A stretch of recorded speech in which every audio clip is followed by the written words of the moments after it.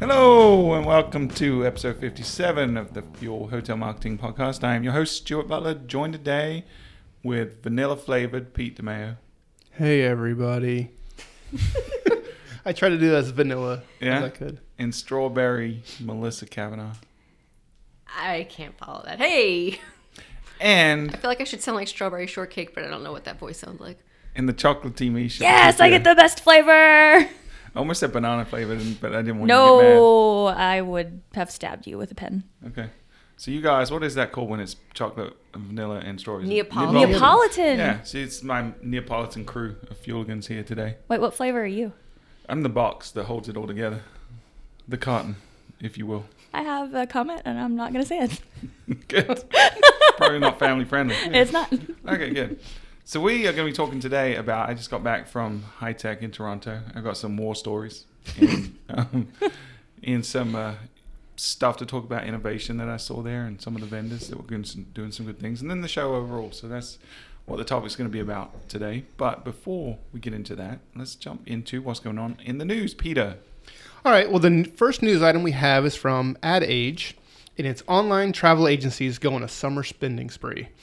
And basically what they're doing is going over the fact that really all the OTAs have significantly increased their advertising budgets over the past several months. And just to kind of put that into perspective, Expedia has increased their overall ad budget by 17%, and they're now the 25th largest advertiser in the U.S., period. Wow. They're outspending people like PepsiCo, McDonald's, Unilever, and a lot of the big names that you think come out with massive ad campaigns, they're just a bit above that. Priceline, their group, has also increased spending by about 10%, and they're now the 96th largest advertiser in the U.S. It's just amazing when you think about it from a hotel's perspective. When you're an independent hotel and you have to compete against a behemoth like that, it can be a pretty daunting process. And I thought that was a kind of an amazing article that they're really ramping up their spending, and it does show that as independent hoteliers, we really need to make sure that we're covering our bases and also showing up there in the search results and wherever else we can. Here's the thing: they're not spending their own money; they're spending the hotel's money to advertise themselves. Yeah. That's what makes me mad about the whole thing. It's a big shell game, and I would love to see a world where all the hotels came together and created basically a big co-op buy. Created their own site that basically performed like an OTA, but wasn't charging commission, and they all basically paid a flat rate to be a member, and then he pulled that money to advertise it. Something like that could really shake up the industry if the hotels came together. Because Expedia doesn't have this monopoly on the amount of bookings they can generate because of the brand anymore. That's just not the way the world works anymore. It's because they're spending so much money on advertising, right? So if you take away their revenue stream, i.e. the inventory's not on there, then they don't spend the money.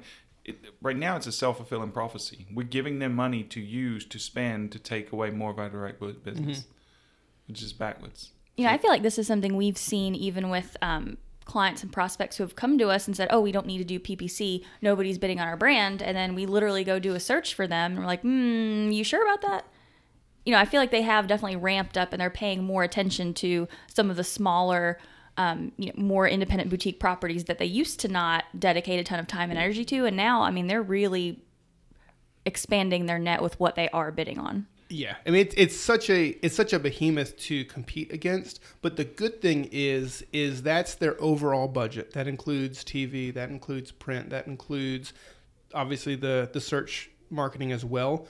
But if you really focus on your brand, you can beat them at that game, because you're not having to compete on a national basis. You're competing for your hotel property in your destination. Yeah, but it's tough, right? Because they're TV advertising, I would argue, and I don't have data, this is just anecdotal.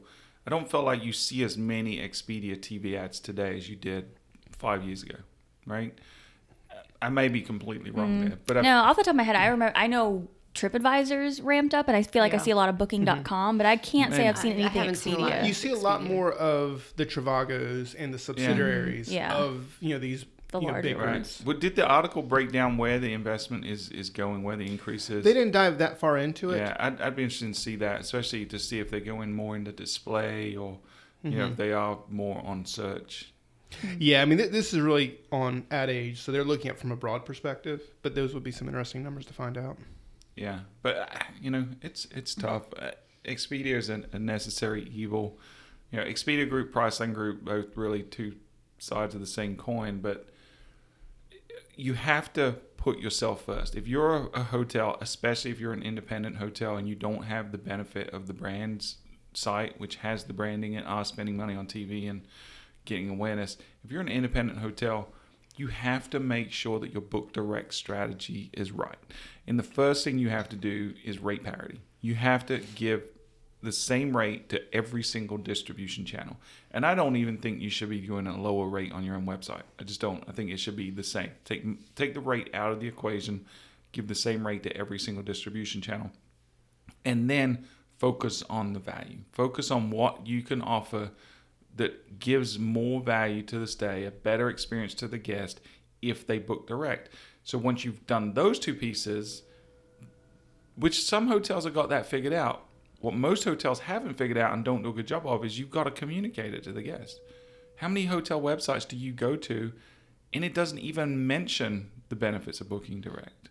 You know, you've got to have that front and center. When someone lands on your site, they've got to understand, because they know they have a choice. We've done studies that prove they look for the same property on multiple sites. Why not tell them that they can stop doing that? Reassure them that you've got everything covered. They're not going to find a better rate. And if they book right now, there's value to that. I think from a communication perspective, though, where a lot of properties and even the big brands where they get caught up is with this whole book direct movement. I don't think the average person knows what it means to book direct. So I think you have to be really it's careful jargon, with your yeah. communication, Yeah. right? Like having a section on your website that says, why book direct? People don't know what that But they means. understand best rate guarantee. Yeah, They or like, understand why book you're with paying us? less. Yeah, book with us, I think, is better Yeah. verbiage for sure. Or book now, don't look anywhere else. Mm-hmm. Like, if you look at, and I always come back to Booking.com, they do a phenomenal job with their conversion in terms of putting forward pressure through the conversion funnel. They reassure, they answer every question that you might have. They give you every reason to book and no reason to not book at that time that you're on your site. There's no reason that every hotel site shouldn't do the same thing. So, we've kind of created this monster ourselves with the OTAs. I think it's, we're ripe for disruption, and I think we're going to see some of that happening. But we're not helping ourselves as hoteliers, if we're not thinking that this is a problem, if we're not trying to take on the challenge of generating more awareness of why it's beneficial for a guest to book with me directly. Spend a little more money in giving back value. If you're going to give 20, 30% to an OTA, why not take 5-10% of what your revenue is on direct bookings and reinvest that back into adding value? That's, and we're going to talk about that. The best in show, or the most innovator of show at Hi-Tech, was someone that's doing exactly that, and we'll talk about them in a little bit. That, my ladies and gentlemen, is what's called a tease. So stick around. Is that foreshadowing? It is foreshadowing. Ooh. That sounds more ominous, though. Tease is more like exciting and, I don't know. Anyway, derailed. Carry on as you were. What's the next article? So I have a rather entertaining article. It's not so much educational, but I found it interesting. So it is from thedrum.com, and the title is Kayak Enables Emoji Search for Select Destinations. So this being a silly millennial, I clicked on it because I thought it was interesting. So the tech company is focusing on making the mobile booking experience better, the mobile search experience better, being that emojis are so prevalent, and perhaps they're targeting a specific market like myself that uses emojis a lot. They have created this emoji search function.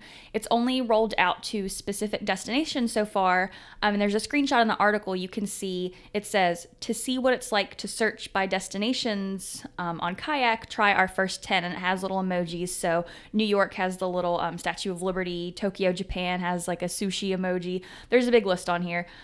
There is also a link if you're bored whenever you're listening to this. You can click on it and it'll take you to a landing page where you can vote for your favorites. So it'll show you pictures of an emoji and you can select what destination you think fits it the best, including the last one. There's the poop emoji and you can vote for which one you think fits that one the best.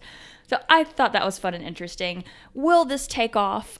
I kind of doubt it, but I think it'll at least generate some buzz for them. I think they're getting some attention for this. And I also think it will drive people to their website. They're going to use the tool because they're going to be curious. Well, what is this? What is this? What is this? So I think it's kind of buzzy, just something different. And I think it's great that they're at least trying something new. Whether or not it'll be successful, they're trying things. And I think we're all advocates of throwing stuff out there just to see what works, generate new ideas, do some fun stuff. So good for Kayak on that. I certainly would like to see which city gets the poop emoji for sure, and not go there. It's Paris, hands down. Well, oh, really? Yeah, I'm biased, but yeah. Sorry if anyone. You from should Paris go. listens You to should the go podcast, vote but- for it then if you feel so strongly about it. Yeah, I'm going to spend the remaining time on the podcast voting because this is pretty fun. I love Chicago O'Hare's emoji. That's the coolest one. It's a little rabbit. O'Hare. Oh, I see what they did there. So it's not a rabbit; it's a hare. They're That's different true. It is a species. hare. Right. I was surprised because apparently the vote on the voting page, Boston is ahead for baseball and they're losing for football. I feel like that might rub some Pats fans the wrong way. All right, let's call this what it is. This is a complete publicity stunt, right? There's no utility to this whatsoever. There's no way in any sort of future that people are going to be searching this way. No, But look, it's working. We're yeah, talking for about right it. now, we're talking about it.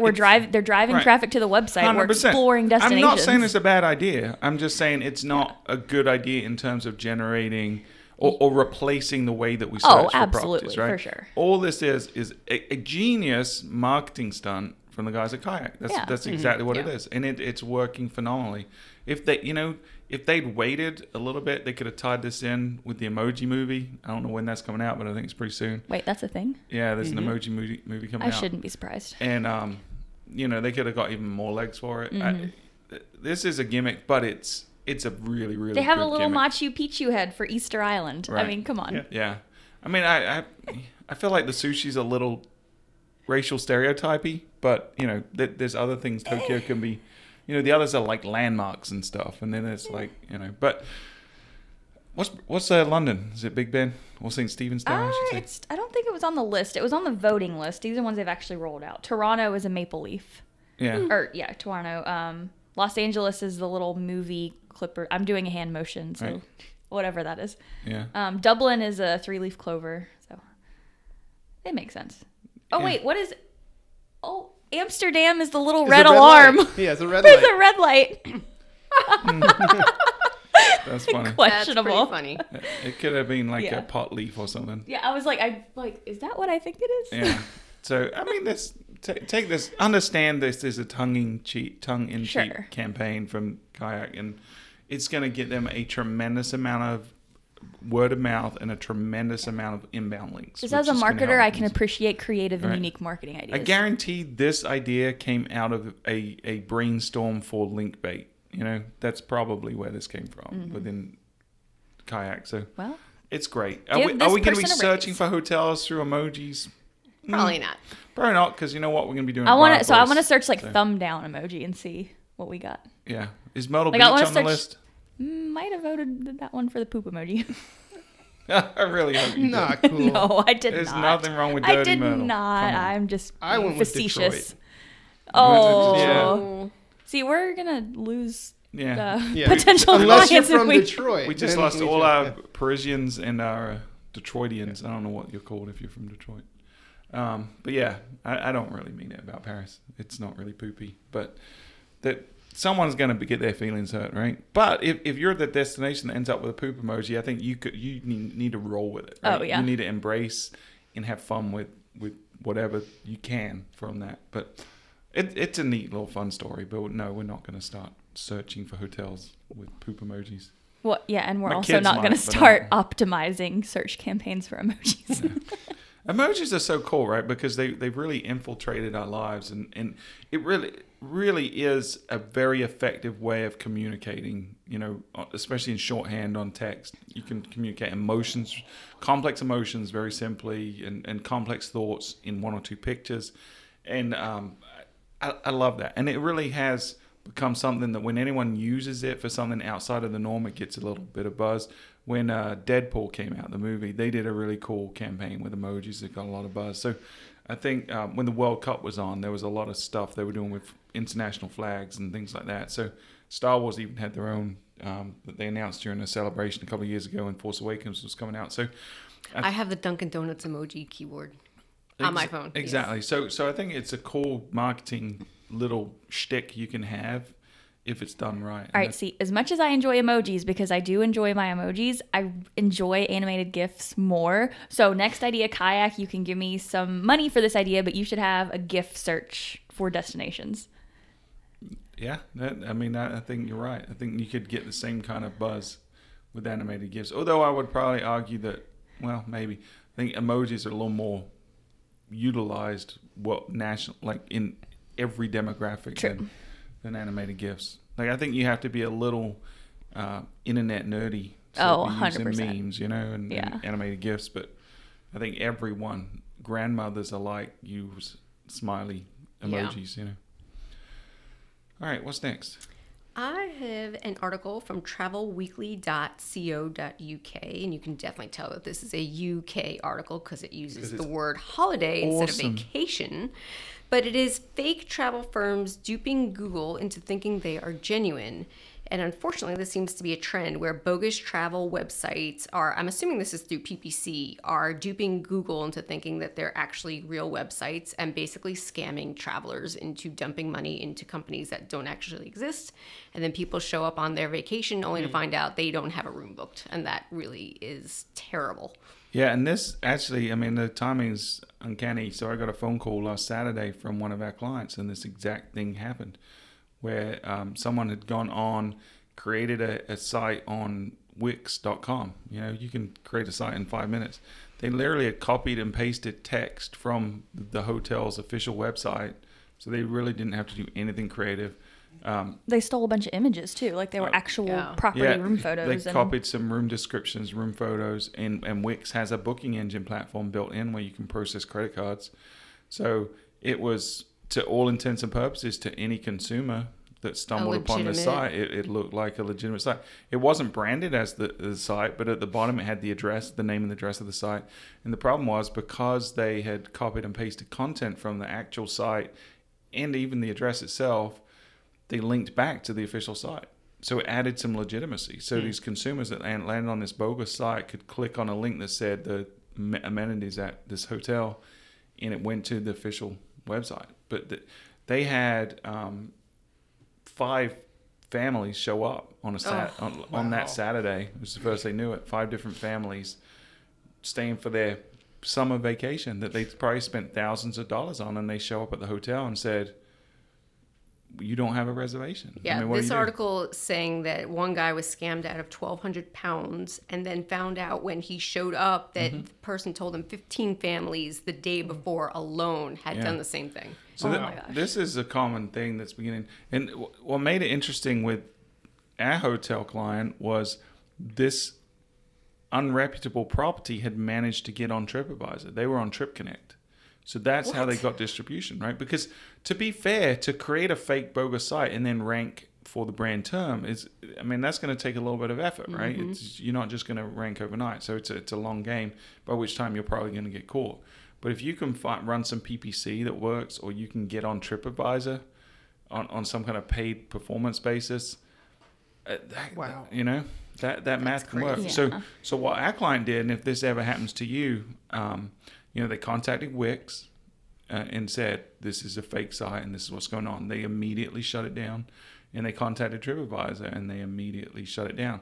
But to start with, it took a little while with TripAdvisor. TripAdvisor to start with was saying that the property was liable for the stays, which they're like, nowhere, in no way are we. And the property ended up winning that argument. But this is not a new phenomena, but the problem is, as sites like Wix and Weebly and Squarespace make it easier for people to deploy a website within 5 minutes, I don't see this thing going away. And that's why it's so important that you search for yourself online and see where you show up.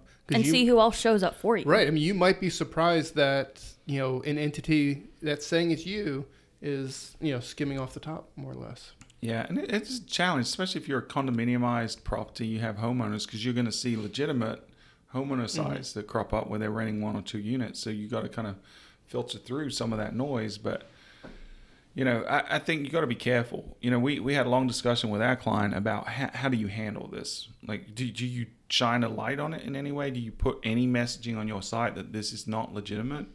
I think it's dangerous, because you don't want to make a bad situation worse by drawing attention to it. One of the things we were looking at doing before Wix said they would shut it down was basically any referring traffic that came to that site, showing some kind of message or redirecting them somewhere else to make it look illegitimate. But I think this is a case of, just like identity theft, if you haven't been compromised somehow from a security perspective yet, there's a good chance it's going to happen at some point in the future, and you've got to be prepared for when it does and not overreact. Was the domain that it was coming from something.wix, or was it a unique domain that they purchased? It was a unique URL. Yeah. They had registered it was like, URL. I don't want to say, it was something generic. Yeah. But you could tell how lazy they were, though, because I noticed, I looked and saw, there are links to our client's website from this website. And I went and looked. They literally just copied and pasted the content. So there were internal links on our site that were pointing back to our site, because you would click on, amenities or whatever, and it would go back to the actual site. So they didn't even clean up the copy. It was just straight up copied and pasted. Yeah. Jeez. It's really scary. But you just don't overreact if this does happen to you. Think through it logically. You can inform the police or the FBI, whoever, if it's a fraudulent thing going on. But don't be afraid to reach out to whoever the provider is. Don't try to figure out who it is, because you're probably going to run down a lot of rabbit holes. Yeah. Because people are going to use domains by proxy, stuff like that, when they register a URL, so you're not going to be able to tell really who it is. You can try calling the number on the website or emailing the address, but this is a criminal. This is someone that's in the fraud business. You're not going to catch them out. And even if you did, what are you going to do with it, right? Put that over to the authorities. Try to mitigate your risks however you can. So what did this property do with those guests that showed up in no reservation? They offered them alternatives, but it's not like they're going to give them a free stay. Yeah. They can't. And especially this time of year, it's in a very busy resort destination with summer's peak time. They didn't have the units available, so it's not like they could. They maybe offered them a discounted rate for the inconvenience, but Well, I think that's another argument too, where we've been switching over in a lot of our, even especially for branded terms, but using phrases like official website. I guess arguably anybody could pop that up there, but having that in your ad copy and in your title tag, so people know 100% this is the official site. It leaves no questions to be asked. Yeah, and it increases, from our testing, having official in there not only increases the click-through rate, but also increases the conversion rate, right? And this circles back to when we were talking earlier about, book direct strategies. The verbiage you use in those ads can have a big impact, but then the website itself, do a good job telling people, book with us, and here's the reason why, and don't book with anyone else, because it's going to minimize that risk. The problem is, these scammers they're always going to be a step ahead and find a way to scam, and a lot of times they're going to play on people that have a tendency to not scrutinize. So in this case, they were showing rates that were like 50% of the official rate. So for a lot of people that are looking at it, it's like it's a really attractive proposition. I would never book that personally because I'm a skeptic, right? If it seems too good to be true, it probably is. So as a consumer, you got to have some personal accountability, right? When something looks ridiculously good, you got to have a little bit of skepticism there. But this is a tough one. But don't overreact. Don't put a big red blinking message on your homepage, because all you're going to do is create more distrust, and more people are going to probably go stay somewhere else, so try to stay out of it, but deal with it behind closed doors, I'd say. Yeah, that's a really good article. So let's talk about High Tech, guys. How was it? It was pretty good for the most part. Yeah. What was the mood of the hotel industry? It was interesting. I think everyone is skeptically optimistic. I think the same pain points we talk about on this show in general resonated throughout. I think a big focus on the educational side was security, cybersecurity, identity protection, things like that. So there's a lot of talk about that and a lot of vendors in that space. It's not a sexy, glowy kind of a topic, but it's really is a necessary one. So that was going on. I think there's still a lot of ill will towards, the big two, Priceline Group and Expedia Group and what they're going on. And then there was a lot of talk about the Google EU ruling this past week as well, and the implication of that. So, but it was overall positive. I'd say this year, the show, I would say the organizers, I'm going to go on record and say they made a few logistical mistakes in the scheduling. I think in previous years, they've run, things like ACSMAI's Rock. They've run some revenue management conversations, things like that, in conjunction with High Tech, and I think they kind of reinforce each other. They claim there were record numbers of people attending this year, the events in general. Every vendor I talked to felt like it was light. The number of people walking down the aisles was light. And honestly, I would say the final day, yesterday, Thursday, was a ghost town. And typically that is, that's what we consider more vendor day anyway. So there was a lot of that.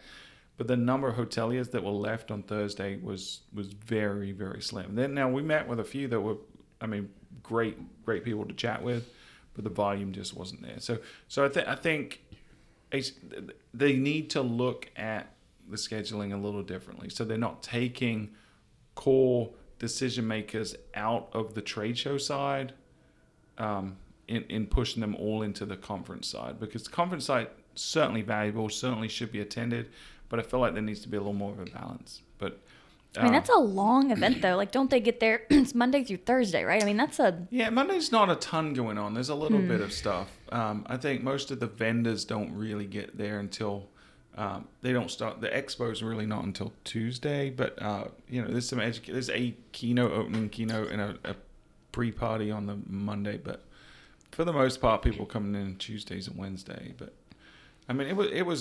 it was good for us as Fuel. I felt like the quality of the folks we talked to was great. The vendors I talked to, there was a mixed bag. I think the people that did good pregame benefited more, obviously. And like Fuel, we did a better pregame this year. We always pregame the party. But of the people, of the hoteliers who were there, what was their, attitude toward 2017 so far? Are there a lot of people out there hurting? I know in our own destination, there's a lot of people pretty happy right now with performance. I think there's there's some governmental pressures on travel right now, right? I think when you look at things like the travel ban, people think about that in terms of the impact it has from a tourism perspective. Like, how many people are actually going to come? It makes America look bad, and not only people from those destinations not going to travel, but does it impact people from Europe or wherever else, Australia, from coming here because of the negative implications, right? So I think there's that.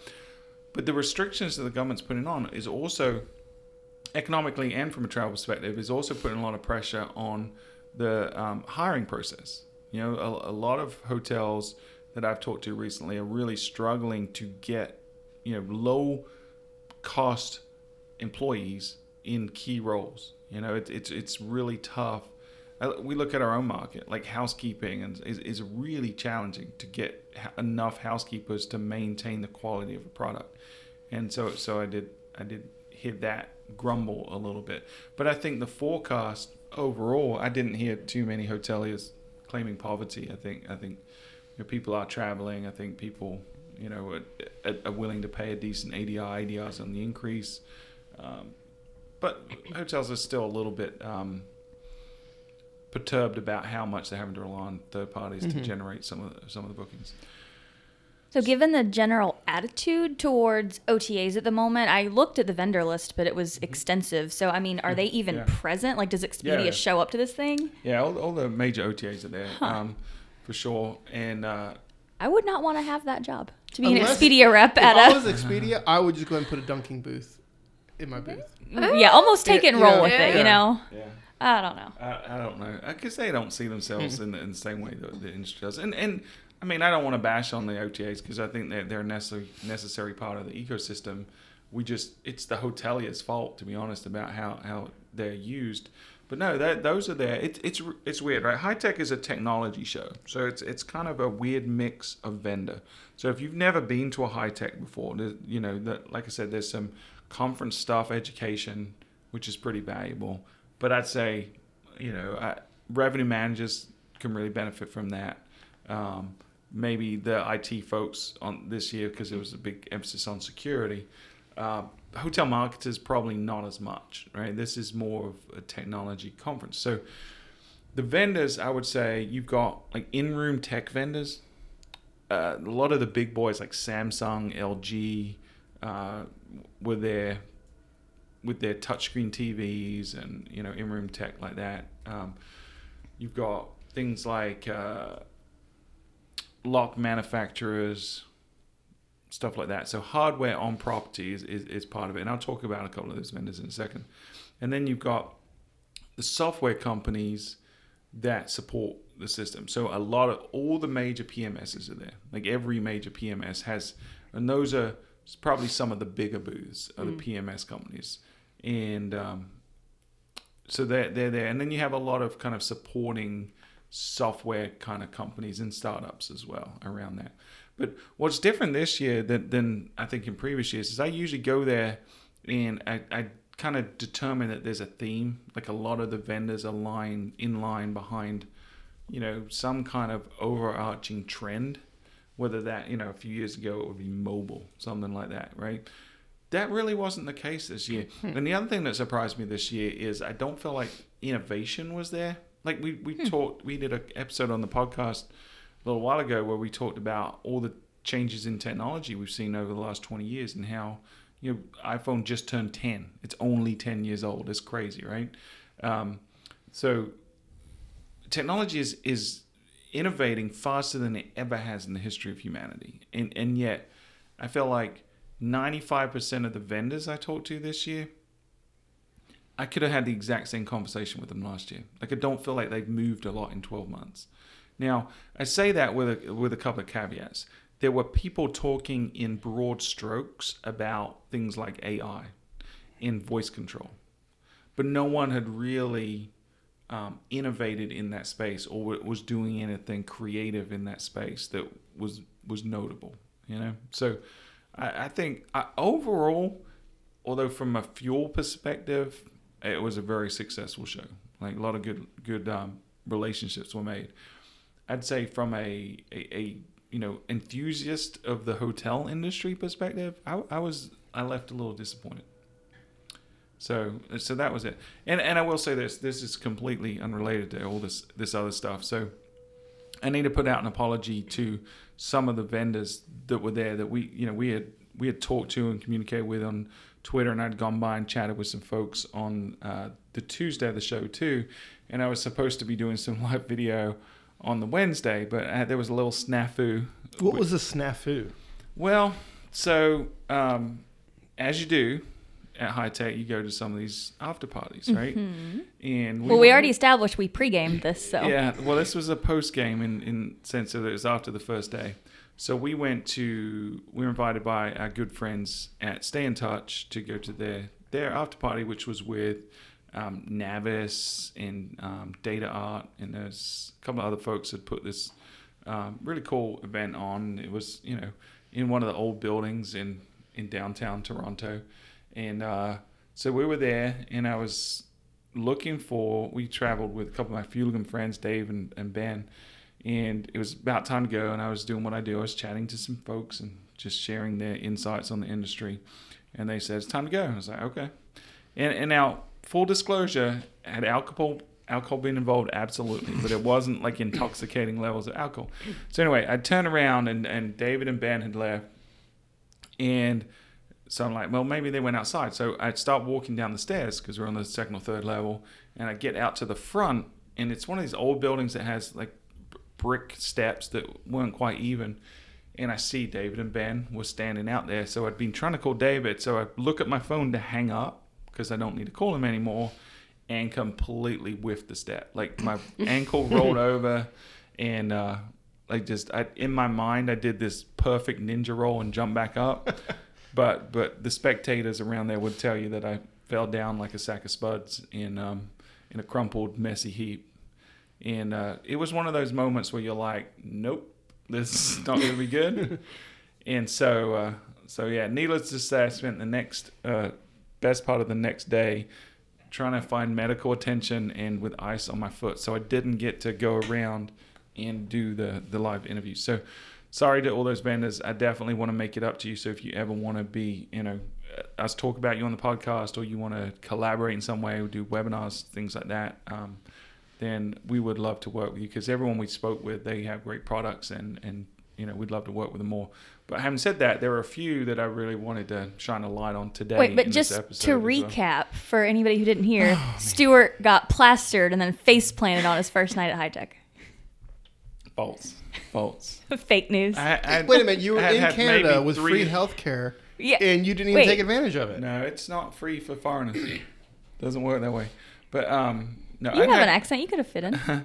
Say A. Be really nice and say A. Man, such a stereotype. I will tell you this, and I actually told some Canadians Hockey, this, eh? right? And honestly, let's be fair, the French and the English are pretty much the same, right? Yeah, right? All right, so I will say this categorically, and I'm going to offend everyone in this room and probably 90% of the people listening, but... What else isn't new? Canadians are so much nicer than Americans, man. That's the stereotype, though, but right? Dude, what's wrong with that? That is a great stereotype. They are so nice. Like, everyone I interacted with there were so pleasant and welcoming and hospitable. Like, it was just great. So from the people at the hotel to every restaurant I went to, just everyone was super nice. So hats off to Toronto. Toronto is a great city. If you've never been there, I definitely would recommend it. It was very, very welcoming. They had some outdoor concerts going on while we were there. We stayed out near the harbour. You were like, being surrounded by nice people. What is this like? I don't know. I work in the fuel office every day. Exactly, yeah. I moved from England like 17 years ago, and I haven't been surrounded by nice people since. I have to have my guards up all the time. Yeah, I'm sure your wife appreciates that comment. That's probably so. All right, so let's get this back on track and talk about some of the vendors that I chatted with that just I felt like are doing a better job than others. And some of these are in some crowded categories, but I feel like they stand out, or at least my limited exposure to them and their competition, they're the ones that have stood out a little bit. So first is Trust You, which we've worked with in the past. We've done a couple of webinars with these guys. We've got another one coming up at the end of July, but they're much like a lot of other people in that online reputation space, where they're creating tools that make it really easy for you to curate and organize any kind of sentiment and data that exists out there on the internet about your property. But I think what makes them a little different is, one, their tools really help you make an impact on that. So the tools in terms of soliciting feedback from your guest are pretty good. So it's worth checking out. But then on top of that, great. Okay, so you're getting some good feedback, but then how do you leverage that feedback to get more guests, right?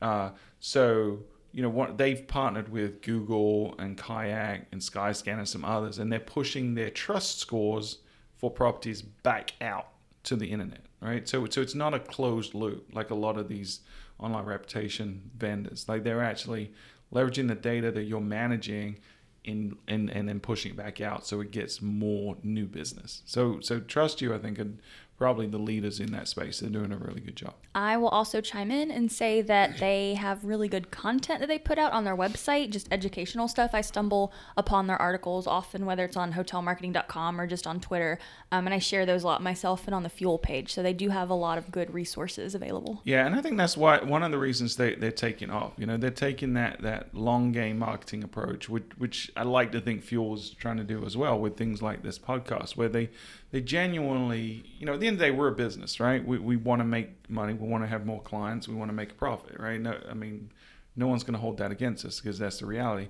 But we're not going to get new business by just going around and telling everyone we're great, pay us money, right? That's not how it works, right? We've got to build trust. We've got to build relationships. We want to genuinely help people do a better job. For the record, marketing. we're great. So we do the podcast because we genuinely want to help people, but we also know that we're building our reputation and our authority and in our relationships with other people that we maybe wouldn't have done before, right? Certainly with a direct sales approach. So that's why you see us doing webinars with folks like Trust You, right? Because in Flip2 is another one, right? Because these guys, they get it. They understand, that if we benefit the industry as a whole, that helps everyone. So that's why, to me, Trust You stands out in that crowd. And it's a crowded space. It's not like they're the only vendor doing this stuff. But, they claim that they have the largest database of data anywhere. They're monitoring over 500,000 properties. And they just do a really good job on the marketing side and on the product side. And I'm a big fan of Trust You. So that was number one. Who's next? All right, so next up is a little startup. They haven't been around that long, called Angie. And Angie is basically a in-room assistant. It's a touchscreen and voice-activated assistant for hotel rooms, similar to an Echo or Google Home, something like that. The activation command is, "Hey, Angie," right? So I think this is a space that we've talked about a lot on the show in how we feel like voice commands in the home are going to become ubiquitous within the next 5 years, right? And if everyone expects it in their house, they're going to want it in the hotel, right? It's just like Wi-Fi was. It once we are used to it in our everyday lives, we're going to need it when we go on vacation. So voice, not a doubt in my mind, is going to need to be in every hotel room at some point, except for the ones that stand on the principles of disconnecting and stuff like that, right? But so I think this is going to be a competitive space, and there's a lot of people piloting this kind of technology, and they're looking at these big guys, right? They're looking at the Amazons and the Apples out there that are doing this. So Angie's a little unique, right? Because it's a little startup. They don't have the consumer side of this. They're not in the house as well. They're going after this hotel space. And it's unique in that it's touch controlled and voice controlled. So you have the choice as a consumer how you control the thermostat, or if you order room service, or whatever the functions they are. But one of the things, and I've said this on the show before, one of the things they're willing to do, or at least in our conversation with them, they said is possible, is customizing the activation command. Right. And I think if I was a brand, that would be critical to me. Mm-hmm. Like if I was a Hilton or a Marriott, I would not want it to be Angie or Alexa or whoever. I would want it to be my own brand, probably Marriott, probably Hilton. Right. So they said, absolutely, that's possible. We get that question a lot. We haven't done it yet. But they said they've only been around a little while. They're in a few hotel rooms as a test. But all of the major chains have their R&D labs that have access to this product and are experimenting with it actively. So I'm not saying this product is going to take off and this is going to be the one, but I think it's neat that someone's really trying to specialize in the space. So do you feel like something like this can compete with the products that are already available simply because it is specialized for hotels? Or do you think the price isn't right, it makes more sense to go with something that already is out there? Well, I think I'm kind of have mixed feelings about it, right? Because on the one hand, it's not going to have the utility that an Echo does, right? It's not going to play every song that you own or is on your Prime list. Right? It's not going to be able to order you products, but it's probably going to be able to set your alarms and order you room service and control your thermostat and the lights and things like that. So it's very purpose built for the hotel. Mm-hmm. It makes me think that maybe it would do a better job because it is right, hotel potentially, specific. right? Maybe. But I also wonder too, on the security side, do they have an advantage, right? Because it's more of a closed system. Yeah. Mm-hmm. So I think that there's some advantages. And I asked them, the question I asked was, how can you expect to compete from a natural language processing, from a artificial intelligence perspective? Not just voice recognition, which is complicated, but natural language processing is way more complicated, and then the intelligence behind responding the right way. So, it sounds like their technology is piggybacking off the underlying technology that all of these guys piggyback off. It's not like they're sitting there building all of the code that handles natural language processing. It sounds like there's centralized open source solutions that do that. So that made me feel a little bit better, because you're right. These guys, I don't know, they're a startup. They probably have, less than 5 developers. They're never going to compete with the thousands of developers that are probably working on this product for Google or Amazon. But right? if they were ever to work with, an inventory management system like a Track and Care or something along those lines, that would be great to say, hey, Angie or hotel name, my light bulb is broken. Yeah. Or, hey, I need to get room service, whatever it might be. You can make a lot more specific, keywords that it could pick up on. Yeah. But also begs the question, if we've brought up before, one of the advantages to having a smart device in your hotel room, like something that people are already familiar with, is it brings that familiarity to the hotel room. So you can go and play your music and watch, put on your whatever, so perhaps not having that same functionality, I can definitely see both sides of it. Yeah, that's where I am too, Misha. I'm kind of mixed on it. But I thought it was neat to see someone that's trying to tackle the market. It doesn't sound like they have the penetration yet, but I think... And I didn't get into the pricing, so I don't know what the value proposition is of that versus going and buying a $50 dot, I think they've got a lot of competition to fight against, but I think they have a uniqueness that if they market themselves effectively, they could get some inroads. And the other thing that they're going to need to do is partner with the right vendors. They're going to have to integrate with a lot of different technology partners to make it work, but... I'm rooting for them. They're super nice folks, so I had fun chatting with them. All right, so next up, and this was the one for me that I geeked out about the most, right? And because it was just different. Now, I don't know if it has as much tangible value, but I think it has a lot of intangible value. So you've got my curiosity. Okay. Yeah. So I have no idea how to pronounce this name. Did you not speak with them? Yeah, I did, but the name of their product didn't. You didn't say, how do you pronounce that? No, I didn't. And I probably should have known. But I was going to do that when I went back and I was going to shoot a video of this. This would have been a phenomenal Facebook Live video, right? Because it's a very visual thing. But anyone want to have a stab at it? It's Savioke. I don't know. I think the E is silent. Savioke. Savioke or Savioke. It's a cool little robot. It is. That's the cool thing. So this is the premise, right? So any hotel knows they get a certain number of requests to bring something to the room. So this basically automates that process. It's a robot that sits in some kind of charger bank near the lobby or near wherever you're fulfilling these requests. And say a guest says, I need a toothbrush. They call down the front desk and say, I need a toothbrush. So whoever's fulfilling that request goes over to the little robot dude and punches in a code and to say who it is making the request, and punches in the room number. And the door on top has a little door that just opens up automatically on top. And it can fit a lot of stuff. Like it's pretty deep. It's a whole grocery bag. You could... Yeah. I mean, you could hold a lot more than a grocery bag. I mean, you could hold a couple of pillows easily. I mean, it's pretty substantial.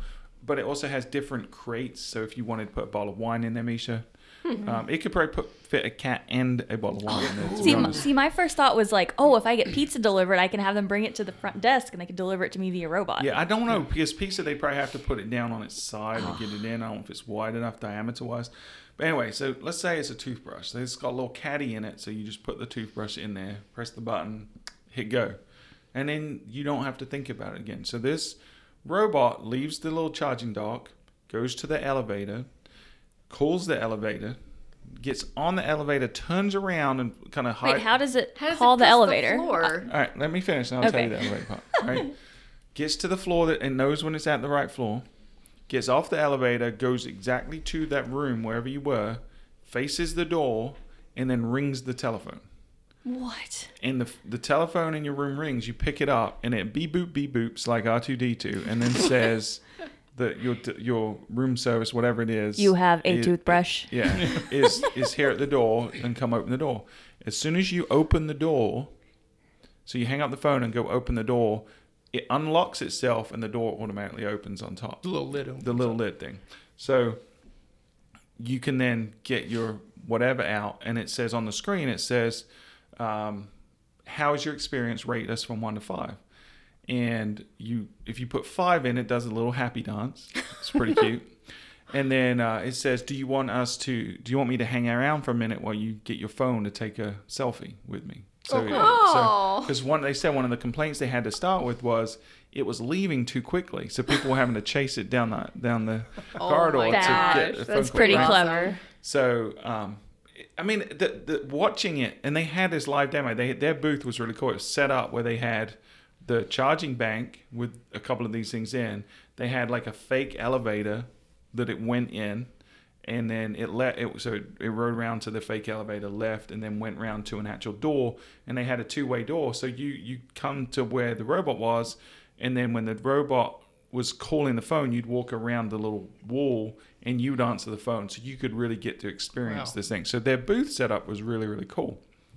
I don't know, I was on the fence about when you first started talking about this, because I'm like, what's the cost of having this robot that delivers stuff that a person could easily deliver for $10 an hour or whatever? But the more I think about it, I'm like, no, this makes total sense, and I think more people would order more stuff. That's the from a rev perspective, because it's cool. Yeah. So let's answer your first question first, and then we'll get into the cost. So how does it call the elevator? So they basically retrofit the elevator with it, and it's all part of the service, and we'll talk about the price.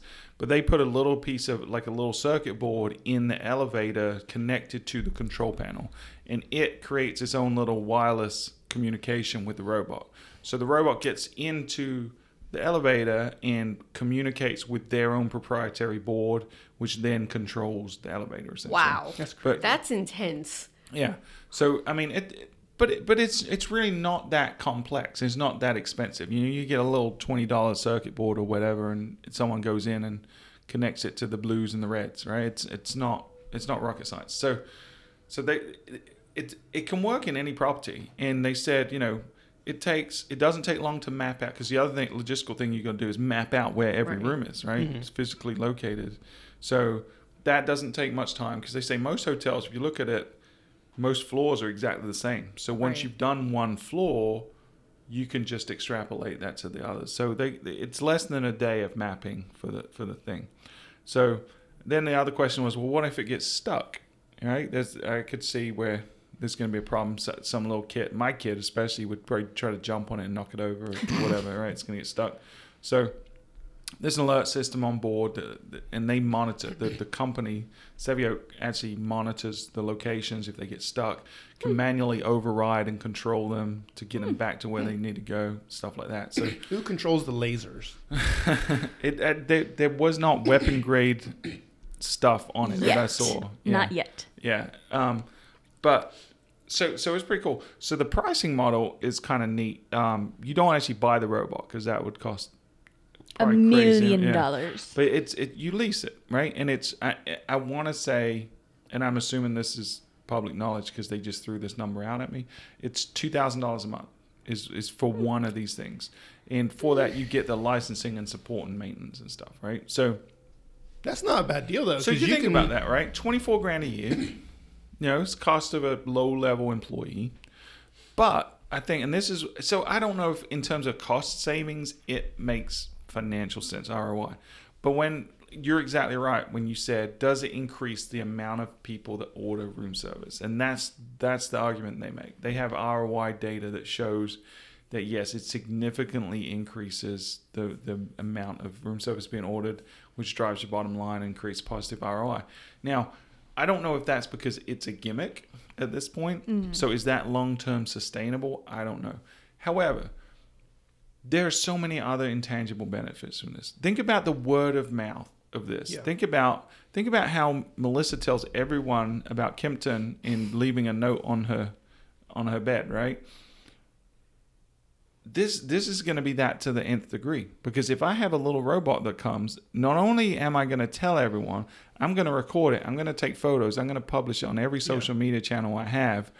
Plus, the press in your local area are going to probably think this is a neat little story, and you're going to get links and you're going to get all these other intangibles. So I think, like a lot of these gimmicky things that you're on the fence about, you'll probably kick yourself in a couple of years. If you're a high-end property today and you've got a couple of $1,000s of contingency marketing budget, it would be worth it, I think, to roll the dice and go and try something like this. It's definitely a big first mover advantage. If you're the first person in your destination to get this, you're going to have a ton of value from it. If you're the 20th person, it becomes it's expected that you have the delivery robot. Absolutely. Mm-hmm. You've got to move fast if you can do this. Now, if you're a 2-star hotel off of the freeway, this is not for you, mm-hmm. right? But if you're a 4-star in a competitive destination and you're looking for some differentiation, you should absolutely consider this. You know what? This could even be another book direct advantage. Mm-hmm.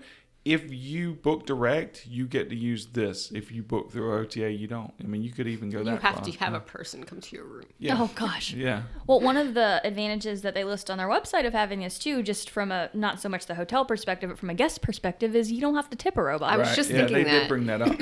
Yeah, from a guest perspective, that's a nice thing, and you get to see the happy dance as well. So it sounds like they've put a lot of thought into it, even just programming it to where people can take a picture and share it, which obviously is something that they would want people to do. Yeah.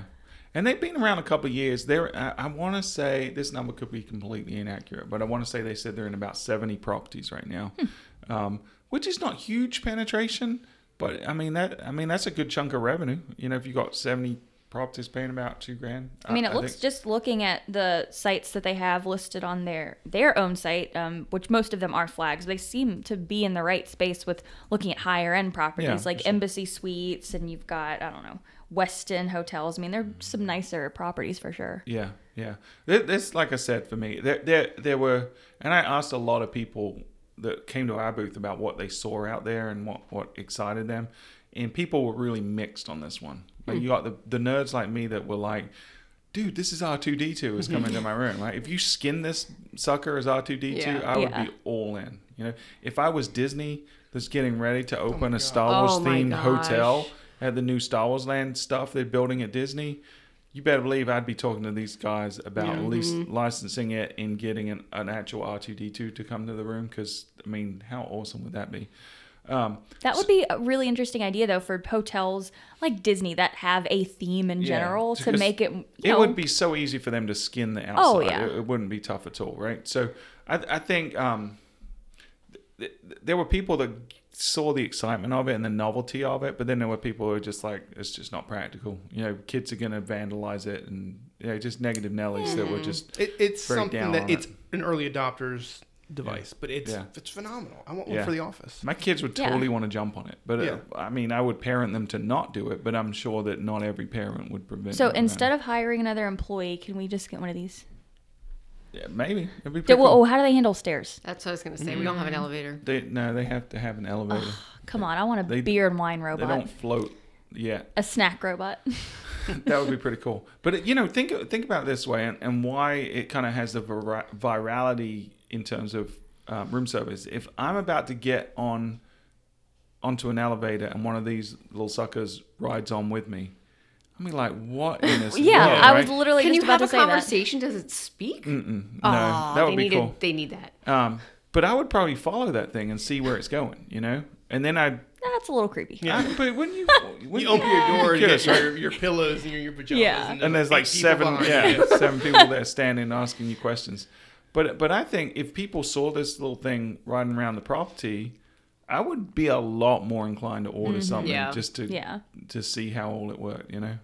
So I think it's neat. Not everyone at the show agreed with me. I would love to chat with these guys some more. So we might want to do some outreach and chat with them. But I want to see some data as well. So they said if you have 30 or more requests for room service a day, then you probably need more than one, right? So so anything less than 30, one is plenty. But if you get more than 30 a day, then you probably want 2 of these things. So yeah, well, what's really cool. Did they say the average turnaround time from order to delivery? No, they didn't. I didn't ask that. But the sucker moves at a decent lick. I mean, it's not human fast. Well, obviously somebody has to take the time to load it though, and send it on its way. Sure. Yeah. I mean, that's just a logistical thing though. But at least that person now can get back to what they were doing or fulfill the next one. Get ready to fill the next one. They're not having to go up and down. So I think honestly it's probably more efficient than people. So it's very cool. Yeah, that was really neat. All right, so this will be the last one, and this one won. I forget the actual name of the award, but it was basically an innovation award at the show.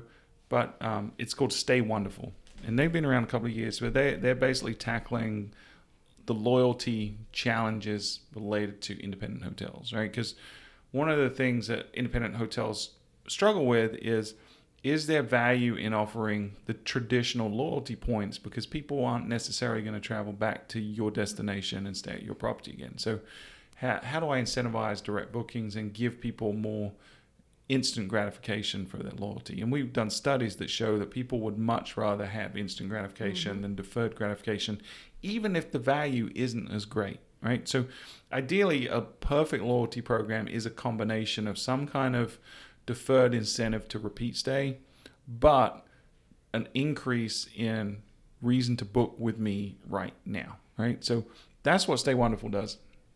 They've gone out and they've partnered with JCPenney and Uber and Starbucks and all these retail stores that have real value to people, that the people en masse are going to shop at.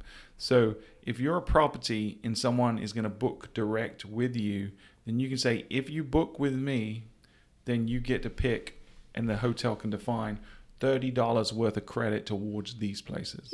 So you could go all in and say, I'm going to get $30 gift card to Uber or Starbucks just by booking direct, right? So I think this is great for a lot of reasons in terms of how we try to encourage people to create differentiation in booking direct and differentiation against the other competition in the area, right? So again, like Pete said earlier, if you're an early adopter on something like this, I think there's a lot more value than if you wait until every other hotel in your market has this and then jump on it, because then it's just a me too. But I think if you jump on something like this early, I really do think there's a lot of value to it. So what are you guys' thoughts on that kind of a product where you're getting immediate instant gratification rewards? I think that's really smart, because I agree. I think for somebody like me that doesn't travel a whole lot, but knowing that I could stay at XYZ hotel and get $30 at Starbucks that I'm going to go spend the next morning on coffee anyway, that's pretty awesome. Well, I think for me personally, I think it depends on the value there, because I feel like $30 could perhaps be excessive. Yeah, I mean, you set that value based on that ADR, but then if it's like right? $5, it's like, meh, I don't know. And for me, again, when I travel, which I don't travel often, but the most important things to me are the location of the property, which is something that is not in your property's control, obviously. And then also the price point. So offering some other, like, oh, you can get X amount of whatever, I'm kind of like, it's great, but if there's somewhere that's more cost effective or somewhere that's closer to where I actually want to be, that's going to influence my decision more so. Yeah, I think this isn't going to sway people that just aren't considering you. I don't think it's that powerful. But I think what it's going to do is someone that is on the fence between either you and another property, or they have decided on staying with you, but they're bouncing between 7 different sites to look for the best rate. I agree with that for sure. I think this can compel someone. Yeah. So their studies, I mean, they've got studies that show that for some of their properties, they've seen a 40% increase in direct bookings by implementing this solution. Now, that's data coming from the vendor, right? We need to be wary of data coming from the vendor always. Yeah. But I think if you measure it that way, if you want to try it, I think the cost is pretty reasonable. They basically charge you 5%, as a hotel, they charge you 5% of the booked revenue where people do take an incentive. Mm-hmm. So if someone doesn't claim a loyalty thing, you don't pay them anything, right? So, but if they do, and it's 2 nights at $200 each and it's $400, you're going to basically pay them 5% of that $400. Mm-hmm. You know? Well, and when you first started talking about a loyalty program, I think this could perhaps be used to bring people back again and become a repeat visitor. But I also almost see this more as a way to incentivize people to book direct with you. I mean, I see that as more of a direct booking tool. Yeah, and that's how they pitch it. But it also begs to question, like, can't a hotel just do this on their own? Right. That's one of the things that I had talked about with someone else is, if you do have on property amenities, you can offer, and we've got a couple of clients that do this, right? So say you have an arcade on your property that has some really cool games. Anyone that books direct, give them a $10 or $20 card to go play those video games, right? That's going to sway some people, and guess what? That's free money. And it's probably going to mean they spend more money in the arcade, because now you got more people that wouldn't have gone to the arcade, go into the arcade, getting addicted, spending that initial $10 in 5 minutes, and then wanting to re-up the card, right? So or if you've got a restaurant or a spa doing the same, hey, you've got $10 towards a spa treatment, and you've got some manicure, pedicure stuff that is only $15, $20. You can get more people doing that. But you know what? You're probably going to get more people doing full-on facials and massages as well. So I think if you're smart and you have the capability to do this on your own, absolutely. Hey, if you book direct, you get $20 off of a meal of over $100 at the restaurant, something like that. Absolutely, I think that is the way to go. But honestly, most properties don't have the wherewithal to do that. So something like this, which, if it is increasing direct bookings in even half the numbers that they're claiming, then I think it's very valuable. I'd much rather spend 5% giving value to my guest than giving 15, 20% to the OTAs. Oh, absolutely. So that, I think, there was a lot of positivity about this. I mean, the lady that was there was delightful and really articulate that was talking to people about the product. So they did a really good job. I think, to me, they probably won the show for me. So there you go. That's my high tech summary.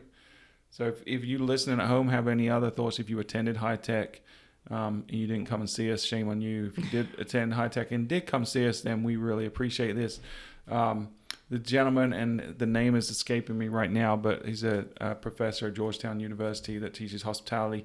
He talked to me about that his students are listening to this and that he listens to the podcast, and we really definitely appreciate all the students out there that listen to us and any support you guys have given us over the years. And if you have any kind of questions you'd like to submit, we'd love to help shape the future of hospitality and shape and warp your minds by talking about cats and wine and all this good stuff. But also, on a slightly cool note, we got some really good feedback on Melissa's solo performance from last week. A lot of people really enjoyed that. So if you have any requests, send them in. Then Melissa would gladly try to recapture any kind of song with her talents. So yeah, that was fun. If you didn't listen, go back and listen to the end of last episode. So can I put in a request? Sure. You want to do some Hootie? I could do some Hootie. I can butcher Hootie as much as I can butcher Metallica. Why not? There you go. So maybe we'll do that next week, and then if anyone else has, I can mumble along. Any kind of mumble rock would be really good on the That's my favorite genre is mumble rock. Mumble rock. I love it. Speaking of music, can I tell my cheesy joke now? Go for it. Yeah. Okay. What is Beethoven's favorite fruit? I don't know. What is Beethoven's favorite fruit? Banana. That's terrible. I was waiting all day to tell that joke. That is so bad. It's so good. So Misha's got into this habit now. When she's got a new joke, she won't tell me before the podcast because she wants to get my natural reaction during the show. And it's typically the same, just like Oh, a stifled chortle and an eye roll. Yeah, that was pretty good. Our kids will appreciate that one, so I'll definitely share it. So anyway, that's our high-tech episode. Melissa, where can they find you on the interweb? I am on Twitter at MAKavanaugh, MAKAVANAGH. And Misha. Mama Misha. Mama Misha. I am at Marketing Misha. That's at Marketing MEISHA. And Pete had to sneak out and go take care of his bees, but you can find him on Twitter at PDeMeo. And you can find me on Twitter at Stuart Butler, StuartButler. You can find us collectively at Fuel Travel on Twitter, and the Facebook is also at The Fuel Book Travel. Face. We're on Instagram. We are blowing up on Instagram. This is true. We are trending. No. We're going viral, people. And we also have a new website for our mobile app, so guestexpressapp.com. Go check that out. It's got we actually are disclosing the pricing now, so you don't even have to call us to get the pricing, but it's a phenomenal product, and we had a lot of interest about that mobile app technology at the show, High Tech, as well this week. So go check out guestexpressapp.com. As always, please subscribe to the podcast, and if you really like what we're doing, then we would love it if you would leave a review. That would really help us out. So until next time, you have been listening to the Fuel Hotel Marketing Podcast.